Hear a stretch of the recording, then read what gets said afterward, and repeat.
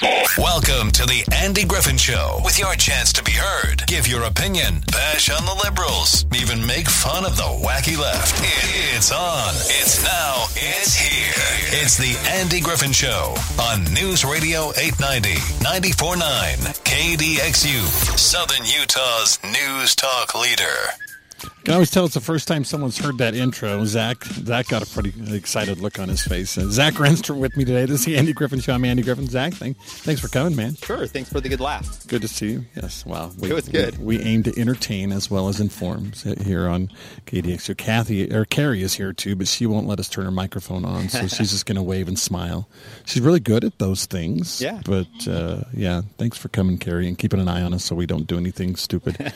We're going to anyway, probably. But anyway, Zach, man, it's, we've been talking about this. You come on once a month. Every time you're on, we talk about, well, the drought is here, and the drought is here, and then drought is, and now the drought is where it's never been before. I mean, we're setting records, Zach. Yeah, we are. So, and we kind of had this discussion before we came on the air. We have really good written records, essentially, for over about 150 years here now in the county. And right now, we're the driest it's ever been. Ever. And, So not since 1980 or not since 1964, but ever. Well, since recorded history. Right. Well, we don't have the 1400s, right? Exactly. Okay. But those early Mormon pioneers kept good records. And then when they started developing a scientific method of actually measuring the river, so the Virgin River specifically, they started putting gauges on the Virgin River around like about 1905, 1906. And so when we look at that hardcore data and then we compare it to our current existing water year, we are actually lower than it's ever been before. Ever. There's that word again, ever. Yeah, it's dry. And anecdotally, if you go and you talk to some of the old farmers that have been farming, let's say, out on the Arizona Strip or the mountains around here, they will also say the same thing. Certain springs that have always been flowing, they're starting to dry up or reduce. And so also people, especially the old-time farmers, they're seeing it also about how dry it is out there right now. So old Ron Thompson comes on and he says, "Hey, I got this guy who's going to take over my job. His name is Zach. Here we go, Zach. You're the water czar here in Southern Utah. Oh, by the way, we're not going to have any water. Just so you know, Zach." I got to say, though, I got to give a lot of credit to Ron because a lot of people come to me and say, well, I have water in my taps. People are actually worried to that level. It's true. And because the infrastructure that was created or built during the time Ron was in charge, everybody will have safe, reliable drinking water this year. And not only this year, let's say we have another really bad year, we will have safe drinking water next year, too, even if this drought continues. And a lot of it is because we spent, I should say the people that were living here at the time, they spent the money to build very, very large infrastructure projects to account for drought scenarios. So we actually owe those individuals in the 80s a lot of gratitude for what they helped develop, so we have safe drinking water even during a drought scenario. So everyone wants to talk to Zach right now about this drought, but Zach really, and I don't want to put words in your mouth, but you're actually worried about that drought that's going to happen in 2047 or 2031 or whatever. Yeah, there's a drought right now, but we're prepared for this drought. It's the drought coming in the future with the population growth that really probably makes you maybe lose a little bit of sleep at night. I do lose sleep right now, and you're exactly right. So, of course, we are planning on a hard, dry environment. Now, if that doesn't happen, great. We'll have more water, and our reservoirs will be a little bit have more water in it. But we're kind of pessimistic that we've kind of planned for the worst. Mm-hmm. Well, you have to. That's your job, right? Yeah, like, for example, we kind of plan for our system right now that it'll be, July 15th. Everybody's waking up. Everybody's taking showers. Sprinklers are coming on. And then there's a big fire. And we design our system to make sure that the water's there. Mm-hmm. The same thing with drought. We plan kind of in the negative aspect and, of course, hope for the worst. So we have this model that's saying, okay, we're kind of planning for a hotter, drier climate. And then you throw on a couple 100,000 extra people in the community, and it makes it a little bit more difficult. Yes, it does. Yeah. Yes, it does. All right, let's talk about, there were a couple of things I wanted to talk about. One of them is drought levels, and we have, there's all these classifications, and, every group I work with, whether it's the fire department or the police department or the city, whoever it is, they have these different categories of things that they to help clarify where we are. We even had the COVID level, level red, level green, level orange, whatever.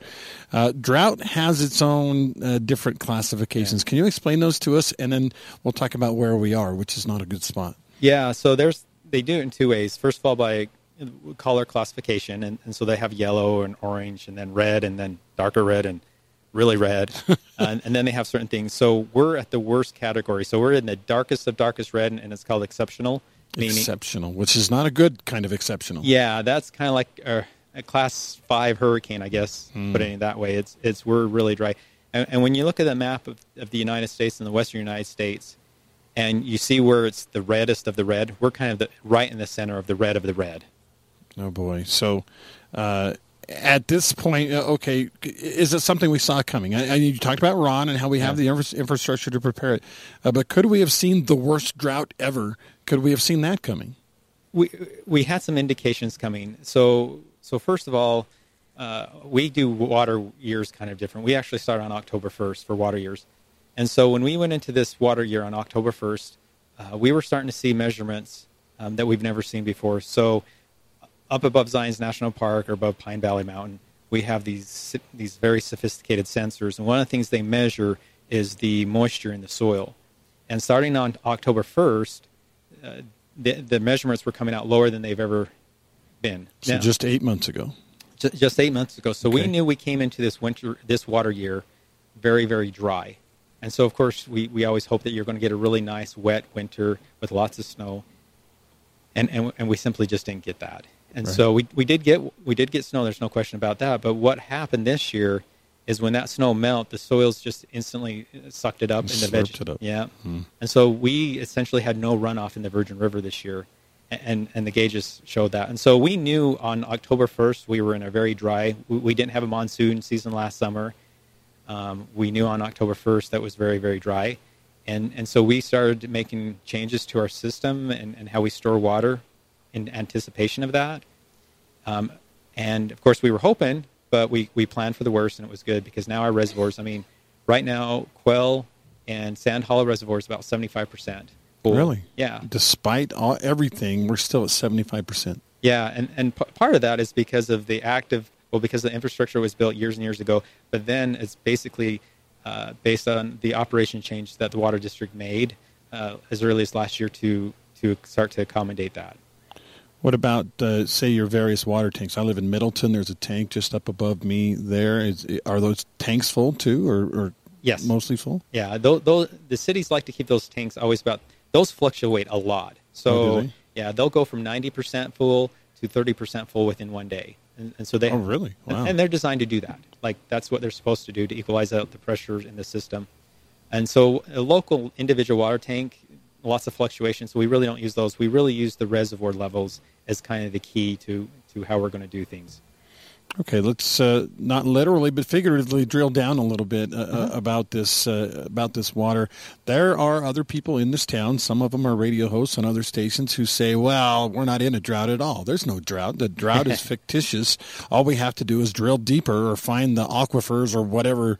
And to me, it sounds like a bunch of hogwash from a conspiracy theorist. But I want to talk to the guy who knows more about water than anybody else in this town. His name is Zac. Zac, explain all this to me. Sure. So if you talk to the old time, like if you just go out and talk to a farmer and ask him what he thinks about this water year. So I think they're, don't trust me, go talk to a good old farmer, and they're saying the same thing. They've never seen this so dry. So the concept of drilling down for water. So first of all, we have hundreds of wells, drinking wells in this county. The Water District, we're actually planning to drill 2 or 3 more wells this year. Okay. And so we actively use wells. Wells are a key aspect of our water systems, and we do use them quite a bit. So the question, what we like to do with those wells is there's a natural recharge that goes in. So when snow melts, it percolates into the ground, and then it flows in. And so what we try to do is find a level there we can take the water out without literally mining the water table. And the reason why is first of all, if you mine it, then it's gone. It's not a resource anymore. But you can also have subsidence problems. And they've actually seen that. So up by Burrell, they've actually had the ground actually drop. Up by Cedar City, they've had fissures open up. Because like a little, what do they call it, a sinkhole or whatever type thing? They're not so much sinkholes, but what will happen, the ground will start settling. And so all of a sudden you'll have homes that were built on that, and they have problems there. And so we try to monitor that. And so the question is can you drill really deep? And what happens if you drill really deep? So first of all, to drill really deep is really expensive, but we've actually have done that in our county. Okay. There was actually a couple of old oil wells that were drilled in our county that went quite deep, and then there has been a couple of drinking wells that have gone quite deep.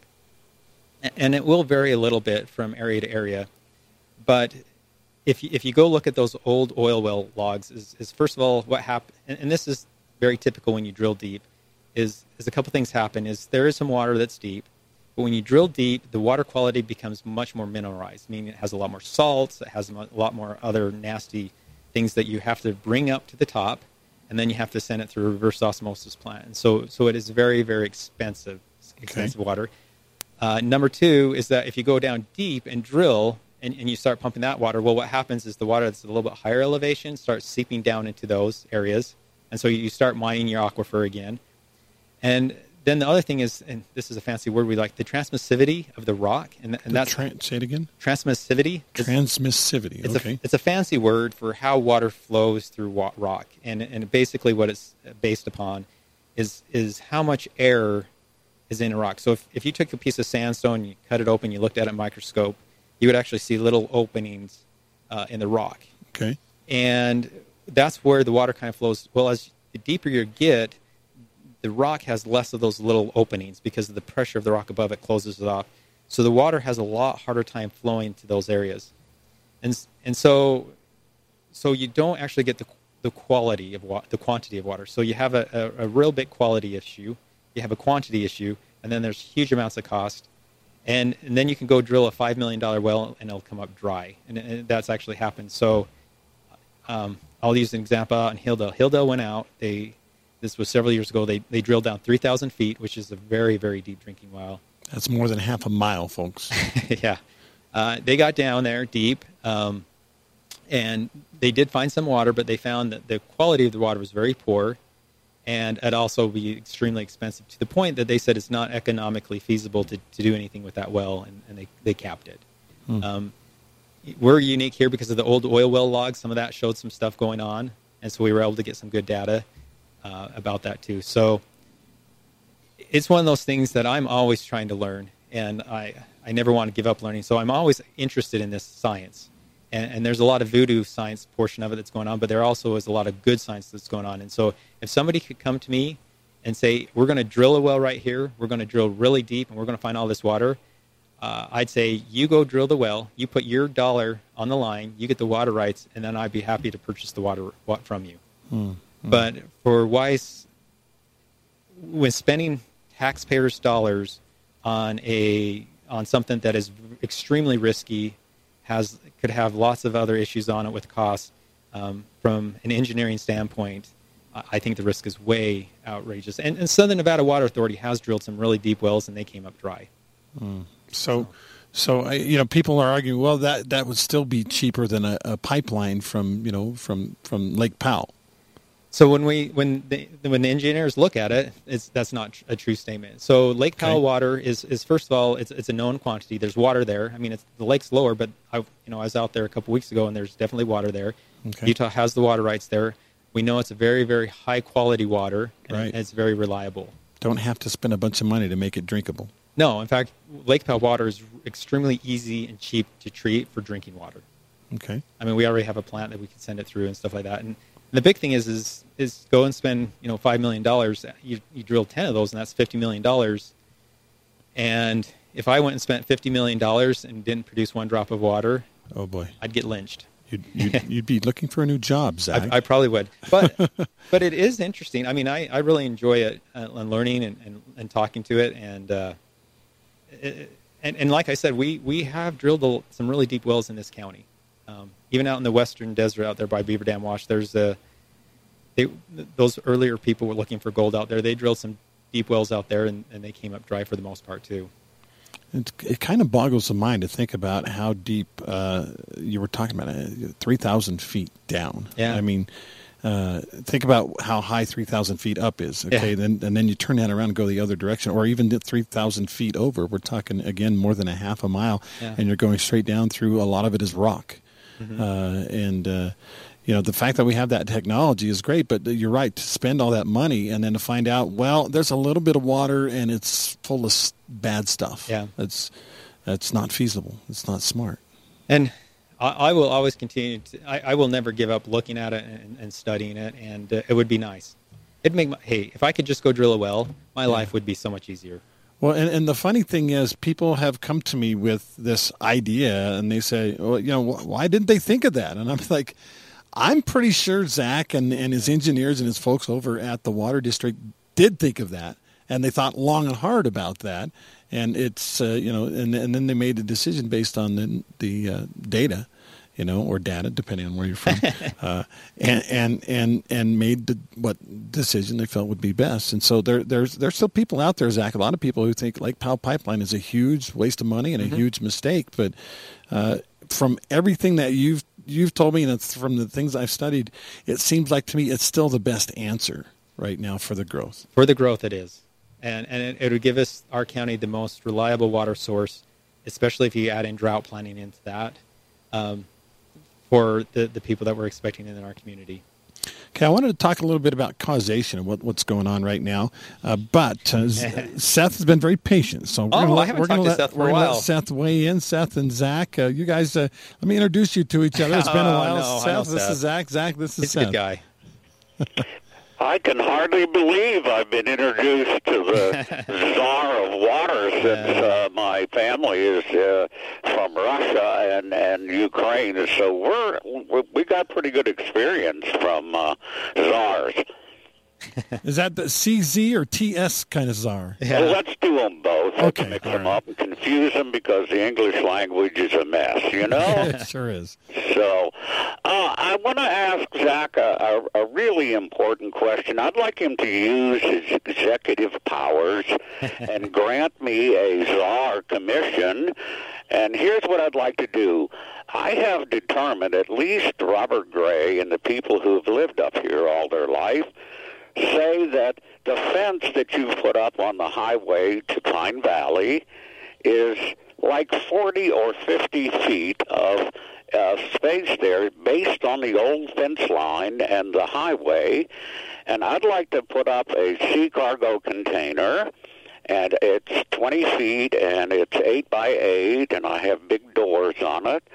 And I can sell pies, and I can sell bread, and I can leave it there 24/7 so I don't have to set my tents up and do all that silly kind of stuff, and just sort of open up a retail business on your property.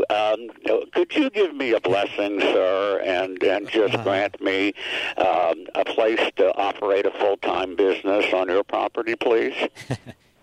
So, Seth, it's not that easy.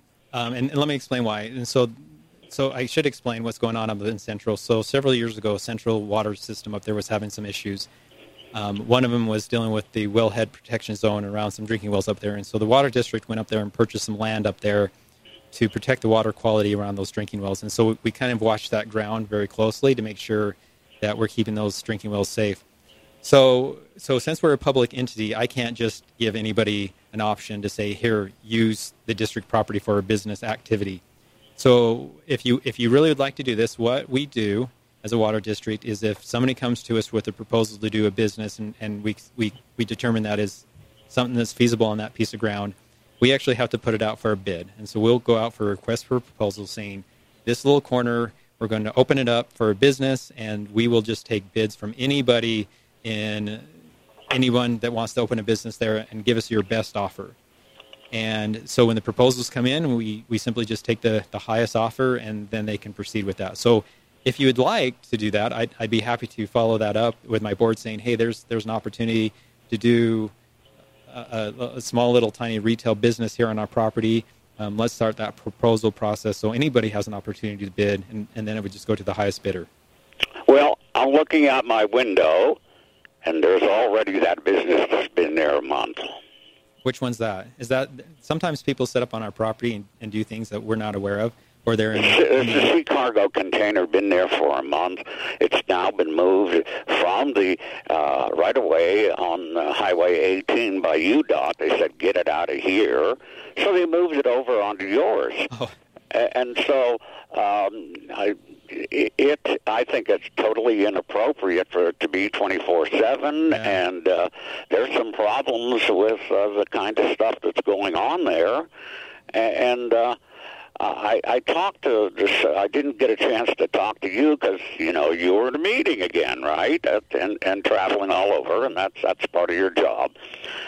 But they told me that the fence line was exactly on the property boundary. It turns out if these previous surveyors and their previous fences were wrong, it appears that there's 40 feet there, and that setting up with, I'm sure these folks didn't get permission from you because you didn't give me permission, so I suspect you wouldn't give them permission either. No, and I will send somebody up there to take a look at that. It's not unusual for people to do things on our property that we don't approve of, and so I can send somebody up there to take a look at it. I will say the right-of-way in that specific area is quite wide, and that's one of the reasons why the fence was built what it was.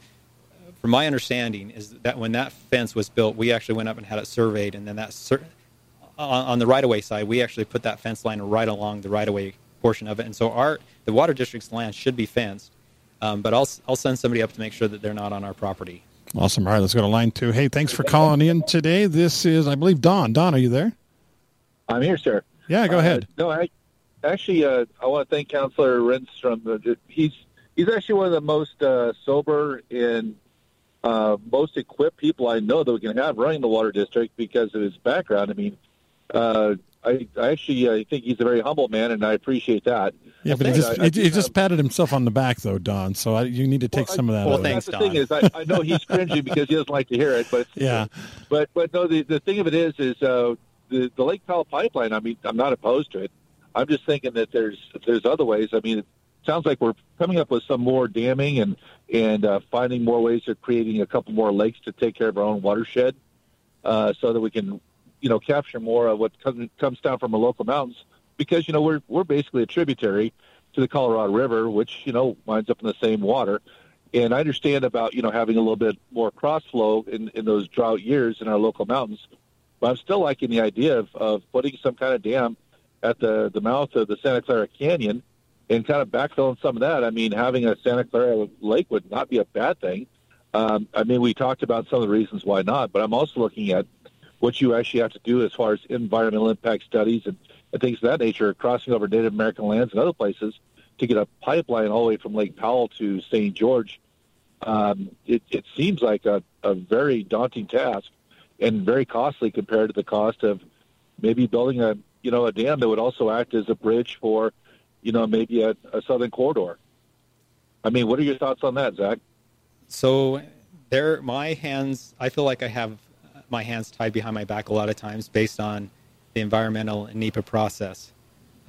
So I could tell you from an environmental standpoint in our current federal laws, the chances of putting a new dam on the Santa Clara River, you have about a 1 in 10 million chance. Wow. It's very tough. I mean, even the reservoirs that we're building that are completely offstream, which essentially says we're going to just pump the water up to a reservoir that's not on any wash or any river, and we get. Oh, I'm not supposed to swear on the radio, huh?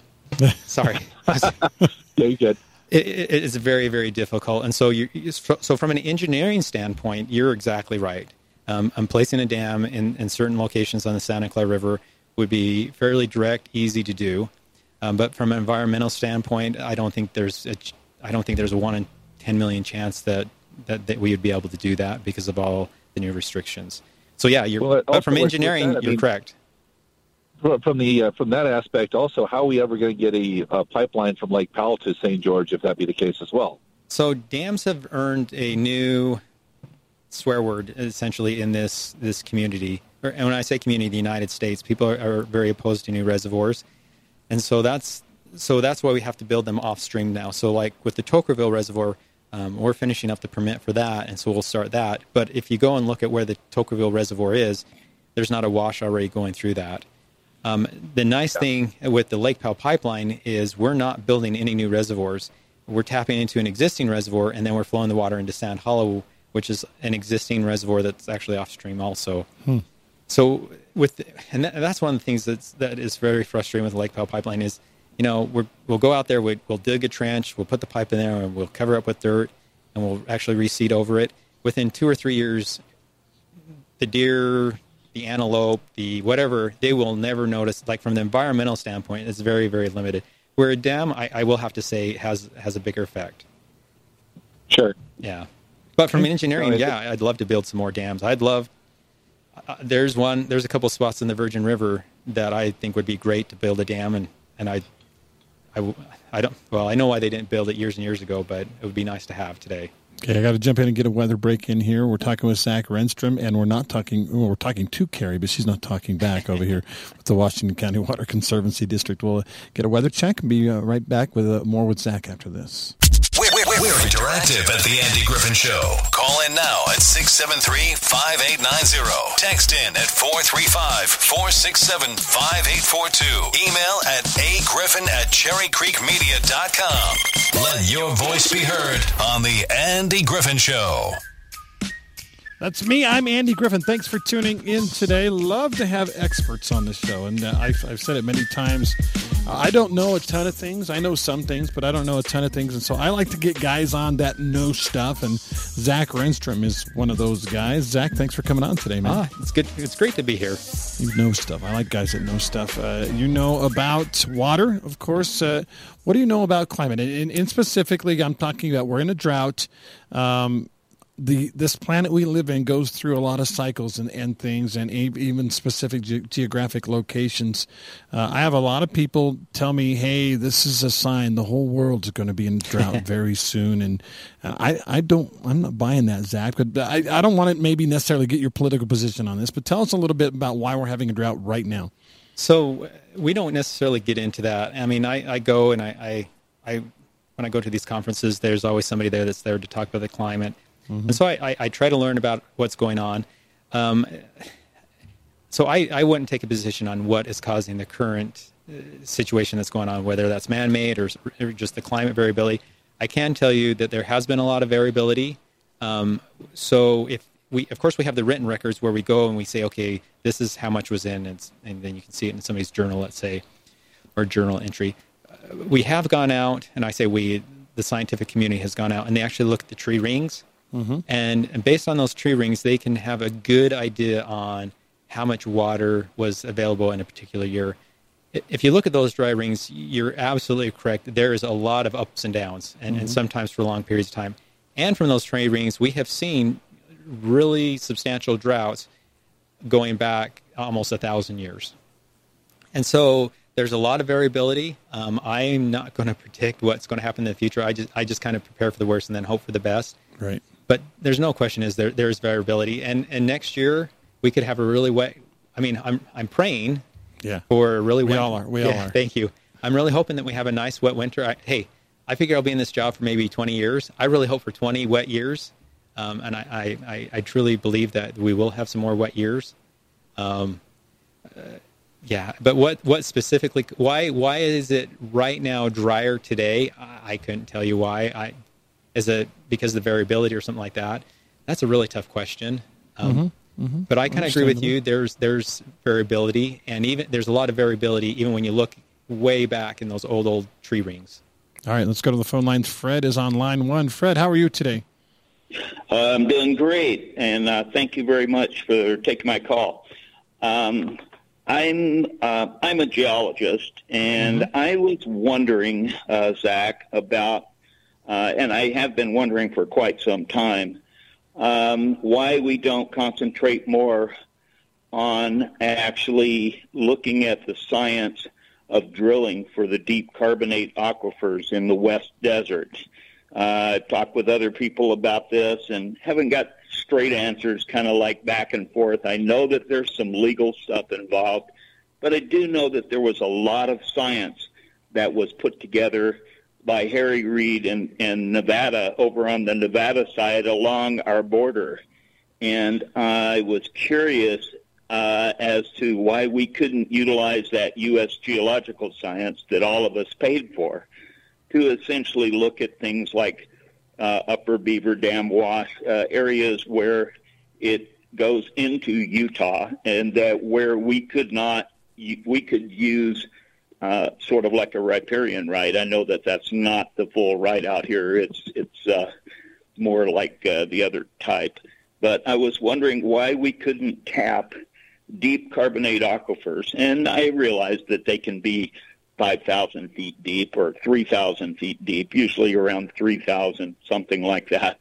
But if you tapped several wells like that and capped them off and had those wells ready, you could actually put together deep carbonate aquifer water that has 10,000-year recharge capacities available when the growth comes. And as the growth comes, you could uncap those wells and bring fresh, clean water to St. George and to the area.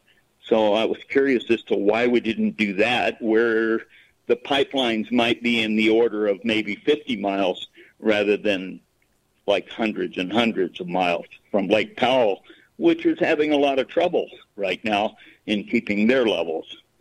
Yeah, so there's the two areas of our county that I think that has been studied most from a geological standpoint is, of course, Zion's National Park, just because of the attention, and the other part is the West Desert out there. And a lot of that actually has to do with the gold mining that has occurred out there and will most likely occur out there again. There's a firm right now out of Canada that's basically making Swiss trees of the land out there in the West Desert, and they're actually specifically trying to find water in there. And so they're drilling some quite deep wells. I can't tell you off the top of my head how deep it is, but I know they're actively out there drilling right now as we speak for water, and they've been going deep. There is no question about it out there at the Beaver Dam Wash. There is water there. A couple of the ranches there have always reported good water out there. The question is how much and what's the transmissivity of it coming in. And, you know, based on the wells that have been drilled out there is some water out there, but it comes back to the quantity of water. How much can we take out of there every year reliable? And, of course, you know, I don't determine that. We go out and I hire geologists also, and they go out and they come out with estimates. And so if it got to the point where we could go out, we could condemn some of the ranches out there and take their water rights, or try to purchase them if we don't have to condemn them, and try to get some of that water in there. And right now, from an engineering standpoint, there isn't enough information out there to just simply go out there and drill out there. If the mining company that's out there right now drilling the very deep wells, they've been very, very good about keeping us in the loop and talking to us and giving us their feedback about what they're finding out there. And if they drill deep and hit that gusher, they've already said that they will definitely work with us on it. But I'm going to let them continue to drill those deep wells. Is that the Gold Strike? Yeah, well, it's the Gold Strike, but they've gone out there and you have Gold Strike has been mined out there before, but they're extending past that, and they've actually tied up a huge chunk of mining rights out there, and so they're expanding this big thing. It's a company that basically comes in, does all the research, drills all the holes, and then they sell that information to an actual mining company, and that's how they work. And so I've been out on site with them multiple times, and they've actually had a lot of discussions with us about water, because that's their biggest problem that they're having out there with that mine is the availability of water and where they're going to get it. Yeah. And so these are all exploration water rights, right? I mean, the exploration holes. In other words, they're not water rights; they're exploration holes, right? Right now, yes. So what they're hoping to do is do two things: either go and find a really high-producing well, some location, and then either go to those existing water right holders out there and lease that water from them if the state requires that. But if they can find a deep enough well, or what you're kind of talking about, going to the Utah State engineer saying, hey, this water is different than this water and it's from a new source, and apply for some new water rights. The burden would be upon them to prove that they wouldn't affect those farmers out there. But that's kind of when I said I'm continuing to learn, and I hope to always continue to learn. I'm watching that very closely because I'm very curious what they've been finding out there. They tell me there's a lot of gold out there, believe it or not. They're estimating in the billions of dollars, but right now when we talk to them, their biggest problem is actually finding water out there. To the point, Right. they've actually came to us and said, could we run a line to gun lock and actually pump it over to the mine? Oh, wow. Because they're having such a hard time finding water out there. But we'll see where they end up with. Okay. All But right. great question. Yeah, thanks for the call. Really appreciate that. Zach, I got to get another commercial break in. Both of you guys were over my head just now. So not literally, but figuratively. So how deep were those wells? You said you didn't quite know how deep they were checking. Well, most of the wells are fairly shallow that they're looking for the gold because you can't mine too deep. Right. But the ones for water, they're going deep. Like So 1,000, 2,000? Over thousands of feet. Wow. Okay. So. All right. Thanks, Zach. All right. Let's do a commercial break real quick. Joe Shoney is a loan consultant. His specialty is customer service. Joe has said, all right, let's go online. You guys just write reviews about me, and we'll take what comes. So you go to newamericanfunding.com, read the reviews, 539 reviews now, and the average score is 4.96 out of 5. So that's almost a perfect score. This one from Melanie says, communication was great. We always knew the status of our loan process. You got to love that. Mark says, this is my second refinance through Joe, and he is great. He makes the process very easy. And how about these two words? Stress-free. I love that. Give Joe Shoney a call today. He can help you out. It's a home loan, a refi, whatever it is you might need. It's Joe Shoney at New American Finance. Phone number is 435-590-6300. This is America for crying out loud. Traditional, conservative, capitalistic. Let's band together and melt the snowflakes on the Andy Griffin Show. Weekdays at 9 a.m. on News Radio 890, 94.9, KDXU, Southern Utah's news talk leader. Back here live from the Camping World of St. George Studios, I'm Andy Griffin. Real quick note before we bring Zach back in, there is a protest tonight on the campus at Dixie State, 7 o'clock. Keep the name protest. This is kind of cool, folks. We've talked a lot with DSU-HC. Of course, they're the ones that want to keep the Dixie name. This protest was not organized by them. This was organized by students of Dixie State University that said, hey, we don't like the new name either. And what they did is they organized a protest. They have a lot of people. Of course, it's summertime, so not as many students here as there would be normally. And then they actually called the DSU-HC people, the Defending Southwest Utah Heritage Coalition. They actually called them and said, hey, will you come to our protest? I think that's pretty cool. Of course, we've made it very clear on this show that we don't think the Dixie name should be taken away from our university here in town. So I won't make Zach make a statement on this because it's not his fight. But I know where my daughter will be tonight because she's pretty passionate about this issue. All right. So That's I know good where to she'll hear. be. Yeah, my kids are all moved out now, but they would be there too. In fact, my son, my oldest son, who got his associates at Dixie, is very, very proud of his heritage and of the Dixie name, and it's killing him that he's been up in Washington State all summer. It's killing him that he can't be here and help fight for the Dixie name. So. Anyway, yeah, that protest is 7 o'clock tonight on campus. They want you to meet by the clock tower by 7 o'clock.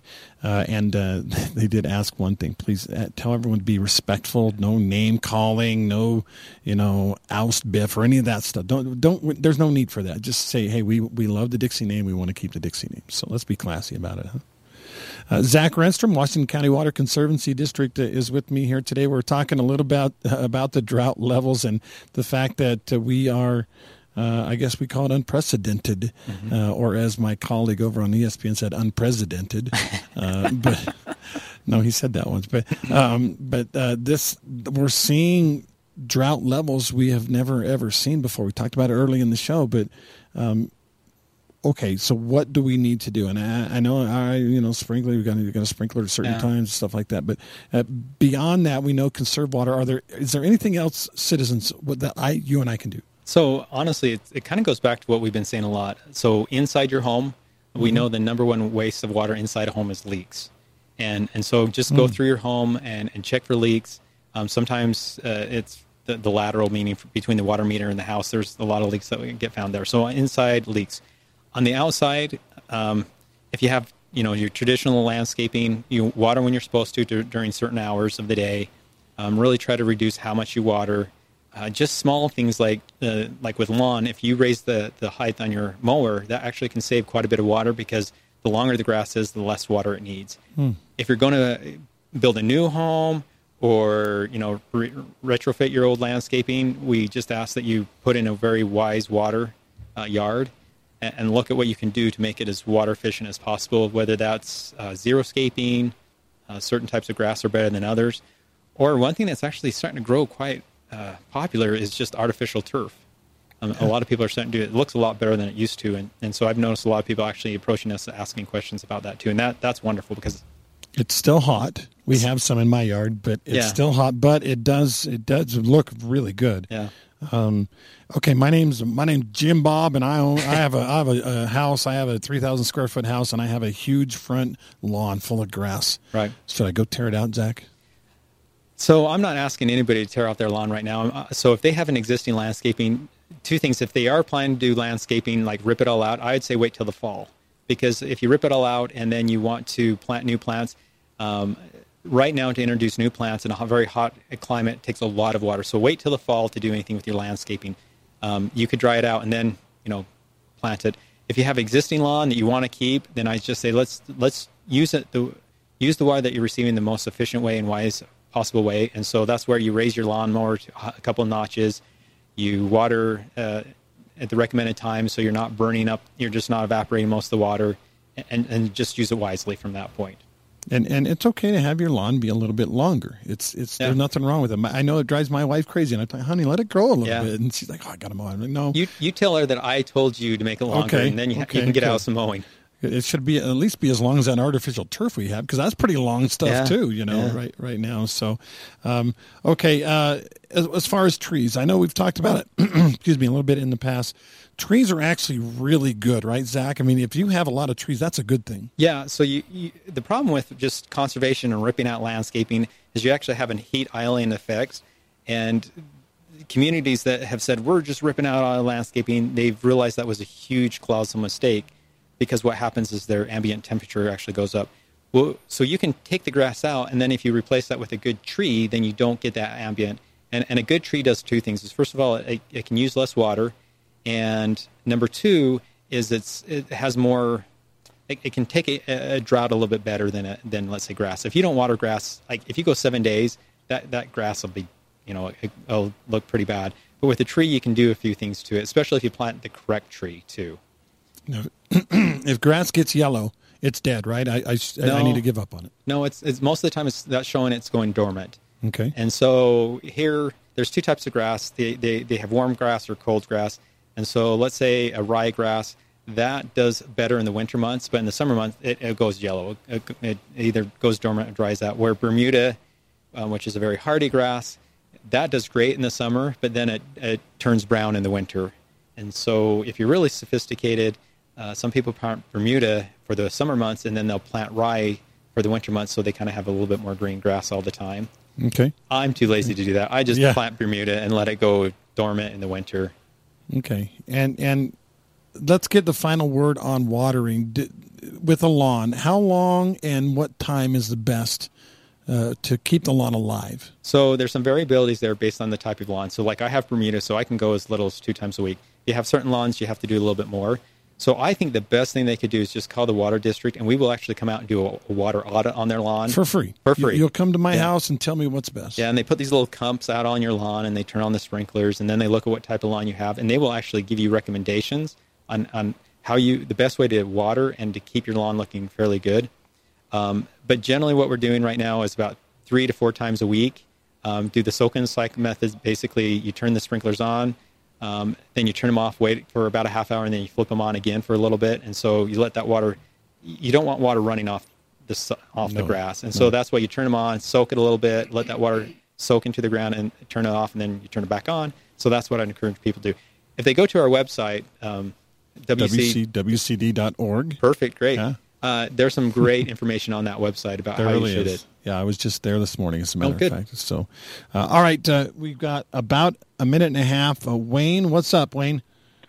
Yes, years ago there was a proposal to put a reservoir up Beaver Dam Wash. I know it got canceled when that got put into wilderness.